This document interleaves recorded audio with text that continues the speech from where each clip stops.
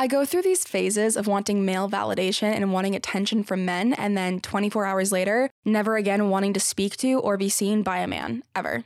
And that's why dating apps are the best. That is pretty much the only reason dating apps are the best. You can create an account, do what you want, and then 24 hours later, when you start self-loathing or no longer want to be seen by men, you can just delete your account and you're free. I don't think I've ever had a good experience on a dating app. I think the only good thing that I can think of that came from dating apps is when I told my grandmother that I had them and she invited me over to look at them with me like her friends used to do with cheese and a bottle of wine. I'm not 21 yet, at least while recording this episode, so it's not like I can go live out the fantasy of going to a bar and a cute boy comes over and says, "Is this seat taken?" and then all the rest is history. Or the fantasy of a really cute boy sitting at my table and he leaves his phone number on the check. And I refuse to ever date someone that goes to my school ever again. Clubbing is out of the question, and no one walks up to anyone anymore because we all scream harassment and run away because men have given us so much trauma. So my options are pretty limited. But I will say, the one other good thing about dating apps is that they give you stories. So many stories. And I want to share a story with you and a few things dating apps have taught me. So welcome to this episode of Can You Be Quiet? I'm Crying. I'm Callie. Here we go.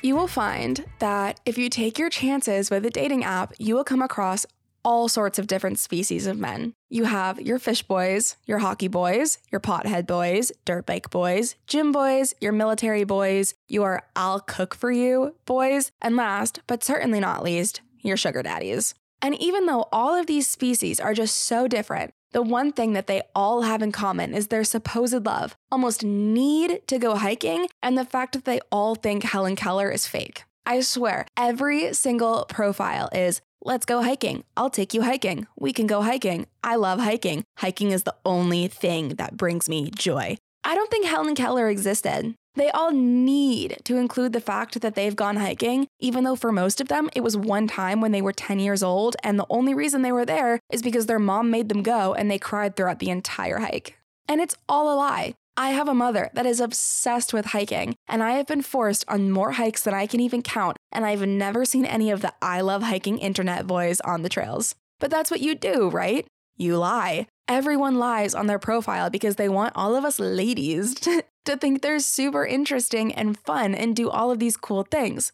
Do you know how many people have told you they've gone skydiving and have never gone? Because what do you do when someone tells you they've gone skydiving? You just automatically believe them. And some people have pictures that prove they've been, but what about this, okay? Yeah, I went skydiving one time when I went to India. Oh my God, that's so cool. Do you have any pictures?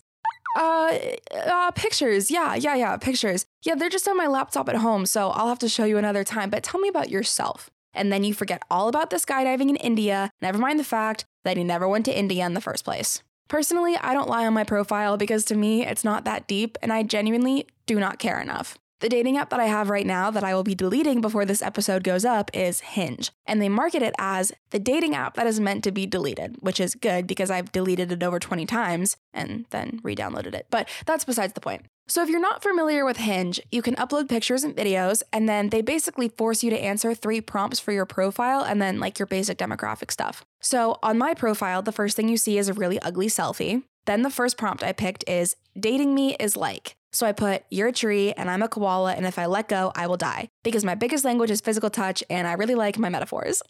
Then you see my age and where I work and what drugs I do. Then a picture of a shoot I did. Then an arm wrestling video. Then my next prompt, which says, biggest risk I've taken, and I wrote, launching a podcast. Then a video of me breaking out of a box my friends trapped me in. Then my third prompt, which says, my therapist would say I, and I wrote, try to convince people I'm a horrible person, because they said I do that a lot with them. Then a video of me bench pressing, and then my podcast cover art, and that's my profile. And it's not a great profile, and I know that, and it's probably why I haven't matched with anyone yet. But why am I going to lie on this profile that I'm going to be deleting next week anyway? But I will say the koala thing was one of my best moves yet, and this is not a bad story or a gross story, it's just a story that I find funny, because all women get harassed on dating apps and get awful things sent to them, so it's not like I'd be sharing anything new with a story like that. So with Hinge, if you want to swipe on someone, it's called sending a like, and it has to be of a specific part of their profile. So you can send a like on one of their prompts or one of their pictures or something like that. And it also gives you the option to leave a comment on the part that you're sending a like on. So I had this guy, Nick, send me a like on my koala prompt, and he said, "Koalas are not very cool though. They're very stupid and mean in real life." And I was kind of just like, what the fuck? But I was also a little offended by his comment. So I matched with him and I was like, that's a horrible thing to say. Why would you say that? And yes, I know, a little overdramatic. So he responded with, "'Cause they are. They have very smooth brains, so they can't do complex thinking, and they almost all have chlamydia. They don't do much because they only eat eucalyptus, which doesn't provide much energy. They're still cute from afar, though." So I was kind of like, and of course I took a screenshot and sent it to my friends and asked them what I should say back. One of them said that sounded exactly like me, so thank you for that. That is really funny. But then we came to the conclusion that I should tell him that I'm an animal science major and my research is in koalas and everything that he said is actually a myth, and they wanted me to do that to, quote, "establish dominance."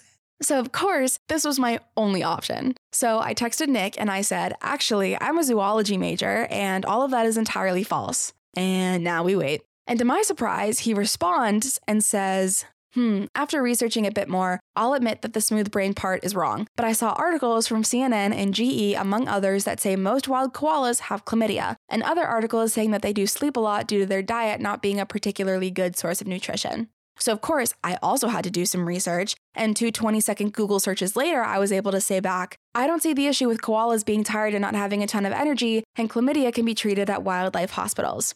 He says, "That's fair. I did see a video of an angry koala chasing a Jeep once, though. They can be mean when they want to be." And I'm like, chasing a Jeep? So much for having no energy. And so I respond with, "You ever met a goose?" And then from there, the conversation was pointless. But what I learned from all of this is you don't have to know anything at all. You just have to be confident. He never once questioned me saying I was a zoology major. And I don't know the first thing about animals other than that they give me serotonin. You just have to be confident and know how to do a quick Google search. And if you have those 2 things, you can do whatever you want. So a month or so ago, I had a different profile that I ended up deleting. But on that profile, one of my prompts was, "What if I told you?" And I remembered this debate that my family and I had over Thanksgiving about how ketchup isn't actually considered a food. So I wrote, "Ketchup is not a food." And this guy sends me a like and a comment that says, "That's what I said about dead people. It's a meal." I was like, what the actual fuck? So I clicked on his profile, and the first thing I see is this picture of a guy holding a pitchfork. And that's when I knew that I needed to delete Hinge. Another horrible part of dating apps is scrolling through and seeing people you know, and that severe rush of anxiety courses through you, because if you can see their profile, maybe they've seen yours. Like you come across an ex or someone you're friendly with or coworker, or even worse, a family member, God forbid. I haven't learned much from dating apps because they're not so great at teaching you things. They're just good at making you feel bad about yourself. But I guess that does count as something. Dating apps are horrible for your mental health. They make you feel shitty and unlovable. A good takeaway is that, again, you don't need to know anything. Just look shit up on Google and tell people they're wrong, and you'll be amazed at what happens. You'll pretty much know within the first 10 seconds of looking at someone's profile whether you want to swipe on them or not. If you come across someone and you just have that no feeling, then it's a no. Always trust your gut and always be picky. But most importantly, dating apps, again, are not that deep. They're not worth stressing over. And just because you aren't matching with people who probably don't have that great of intentions anyway, does not mean you will never find love. How many people find love that lasts on dating apps anyway? A few really lucky people, sure, but the majority of people on dating apps either aren't looking for love or are going to end up ghosting you. Dating apps are horrible, and I hate them. It's funny because I'll give up on whatever and then download a dating app, and then after one day on the app, it's gone from giving up on the fantasies to giving up entirely. I also hate that you have to pay for swipes. They only give you a certain amount of likes or swipes, and then after that you have to pay. Which I think is ridiculous because they have a million other features they also charge for. Especially because the one thing that's what a dating app is swiping. That's the one requirement for a dating app. So a free app that you have to pay to be able to do the thing that it's meant to do is not free. And I will never pay for a dating app because then not only will I be wasting my time on men, but I will also be wasting my money. And I value my money too much. And that sounds horrible, but I know I am not alone. I know I am not the only one. So do not come for me. Dating is just not what it used to be. I always say that I wish I was born back in like the 40s or 50s because that's the kind of dating I want. The chivalry and the opening doors and the picking you up at 7 and going to the movies and a diner with friends and men supporting their friends for going after a girl and not making fun of them and people dating for love and because they want it to last. Dating in this day and age sucks, and it's pretty much impossible because everyone is giving each other trauma and trust issues and we're all just messing each other up. It really shouldn't be this hard. My plan is to probably give up altogether, but I guess we will see. Thank you all so much for listening to this episode. I will talk to you all next week. And in the meantime, if you don't mind, can you be quiet? I'm crying over my love life, or more like lack thereof.